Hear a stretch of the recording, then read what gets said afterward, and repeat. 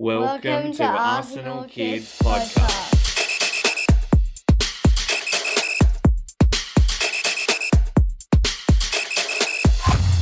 Hello and welcome to Arsenal Kids Podcast.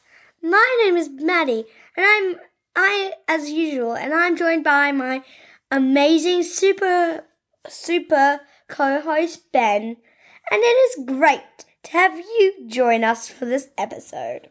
Yes, hello listeners, and welcome to episode number 93. Thanks, Ben. And what are we talking about on Arsenal Kids Podcast this time? In part one, we look at the men's team incredible attacking 5-star performance against Burnley away at Turf Moor, which ended the Gunners 5 and Burnley 0. And then in part 2, we look at the fantastic women's team performance as they played Manchester United at the Emirates, well, they ran out winners 3-1. But before we get further, a quick moment to say thanks to you for listening. We would love for you to leave a review or follow us on social media as one of the best ways to grow our community. Just email us or get your mum or dad too if you need a hand. Our email is info@arsenalkids.com, or they can search for Arsenal Kids on Facebook or Twitter. Let's keep this adventure going together. Let's indeed, and straight to the men's team who produced another incredible attacking away day and coming into the game full of confidence on the back of our 6-0 demolition of West Ham last week. And we picked up where we left off as there was barely 5 minutes on the clock when we opened the scoring. From a move that started in our own box, Declan Rice fed the ball to Gabby Martinelli, who raced away on the left flank. The Brazilian cut the ball back beautifully with the outside of his foot to the edge of the area, where Martin Odegaard was waiting at the top of the D. He had time to take a touch and then drove a low left-footed half volley into the bottom corner with his typical precision, making it 1-0 to Arsenal. It was the perfect start, and immediately it put the hosts on the back foot.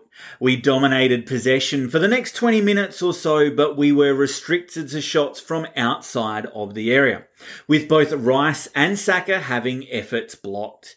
Burnley threatened to grow into the game, but some good work by David Raya in goal kept them out. We remained patient in our build by playing with Trossard having an air swing at a ball that he put into the back of the net. But shortly afterwards, he made amends by winning the penalty that allowed us to double the lead. He was brought down by a desperate lunge by the defender when he was through on goal, and while there was not a lot of contact, there was enough for the referee to give a yellow card to the defender and to point to the spot. And then Saka stepped up to put the penalty in the bottom right corner, making it 2-0. And it's 4 from 4 for Saka personally from the spot this season. As the teams then went into the break, on reflection, we were rarely troubled at the back, and I think we thoroughly deserved the lead. And at the start of the second half, Saka punched Burnley by scoring again. He did. Odegaard's clever pass inside the box wrong-footed the defender, and Saka shifted the ball from his left foot to his right foot before absolutely smashing the ball into the roof of the net. It went past the keeper before he really had a chance to react, and the water falling down off the net when the ball hits it was simply sensational. 3 goals to the gunner, and before long, it was 4. This time Trossard got on the score sheet, having missed a few chances he could have and possibly should have taken. Kivior fizzed in across from the left, and it fell to Trossard, who lashed it past the Burnley keeper, with Arteta deciding to make then a triple change following the 4th goal. Saka being taken off meant he would not get the hat-trick today. And I know that it's something that he is keen to do, but if he's patient and we keep playing the way that we're playing, I don't think that hat-trick will be too far away. But the changes did nothing for our intensity as we actually went on to score our 5th. Havertz, who played really, really well this game. He positioned himself well from a throw-in and taking possession with just a man and the keeper to beat. He nutmegged the defender before coolly slotting it past the keeper, making it 5-0. And the first time ever in our history that we've scored at least 5 goals in consecutive away league games. It's also the first time that we have begun a calendar year with 5 successive league victories. The most important is that we got the 3 points. What's next for the team now, Ben? Next up, we return to Champions League action in midweek, where we're travelling to Porto for the first leg of our round of 16 game against the Portuguese side, before we return to Premier League action against Newcastle, this time at home on the weekend. Okay, well, let's leave it there in the men's team highlights here in part 1. And we will be right back after this with part number 2. Welcome back, and we're going to go to the women's game in part 2, which was a Women's Super League game against Manchester United, and it is hard to go past the fact that they played at a sold-out Emirates Stadium. It means that the league attendance records from number 1 to number 5 all belong to Arsenal playing at the Emirates, with this one, the sellout, being the best attendance ever. But it was a nervy start for the Gunners. It was, as a loose back pass was pounced on, with Sabrina D'Angelo in goal being forced to clear the ball. Man United continued their frantic opening to proceedings, but we kept our composure and settled into a rhythm on the attack. And it was a well-won set piece that proved to be the breakthrough for us after just 10 minutes.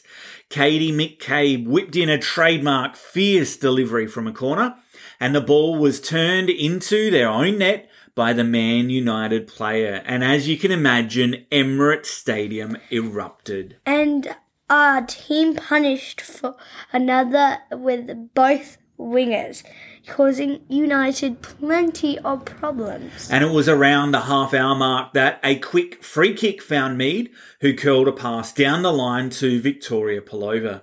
The Dutch midfielder cut the ball back to the area, and the defender attempted to clear the danger, but cleared it pretty much straight onto Chloe Lacasse's head, and she obliged by directing the ball into the net for her 3rd goal in 2 games and making the scoreline 2-0. From that moment on, the results never looked in doubt. But we still relentlessly pursued a 3rd.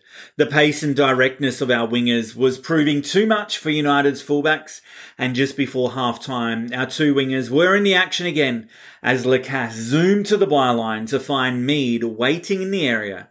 And her heavy touch was probably fortunate because it appeared to give a chance to the defender, who stepped in for the challenge but missed the ball, only got the player, leaving the referee no choice but to point to the spot. Kim Little stepped up to take the penalty, and she did what she does best by smashing the penalty into the back of the net. It meant that we went into the halftime break with a 3-0 lead, but we would need to ensure we continued with the intensity and remain concentrated for the second half. And we ended up having better chances to extend our lead rather than United getting back into it. Beth Mead rattled the inside of the post on 2 separate occasions, once from a deflection, and Blackstenius was not able to also convert when she had a one-on-one chance with the Manchester keeper. But unfortunately, we did not keep a clean sheet. Right in the depths of stoppage time, United got a consolation goal after a cross was not dealt with well by D'Angelo in goal, who had a bit of an air swing, allowing the ball to fall onto Garcia's foot, and she guided it clearly into the empty net. 3-1, however, against the top 4 side, and with the win, we now move to within 3 points of both Man City and Chelsea, who sit atop the Women's Super League table. And next for the team, Ben? Well, the women now head off on an international break, Remembering, though, that our Canadian players, Sabrina D'Angelo and Chloe Lacasse, together with our United States women's national team player, Emily Fox, are going to be away for a little bit longer as they are in the Gold Cup. Otherwise, in a fortnight, we'll be back in action at the Emirates for a scintillating North London derby against Spurs. And lastly, is it true that Arsenal women are coming to Australia soon? Well, it is being reported that the clubs are in talk for a post-season game against an Australian A-League Women's All-Stars team in Melbourne. It is still yet to be confirmed and just speculation at this stage, but it appears to be looking like around May 21, May 22. But stay tuned, because you'll hear the news right here on Arsenal Kids Podcast as it breaks. Okay, well, let's wrap it up for this episode. Thanks again for joining us at Arsenal Kids Podcast. Before we sign off, we want to express our gratitude to you for your continued support. If you haven't already, follow, like, and subscribe so you don't miss us in future, because your love for the beautiful game is what fuels our passion. And we would love for you to spread the word about Arsenal Kids Podcast. Yes, a reminder, please share our podcast. Tell others about it. With other Arsenal kids you know, help us to grow this amazing community together. And hope to join you back on the pitch again soon. Keep the spirit of the game alive, and until next time. Goodbye. Have a happy week.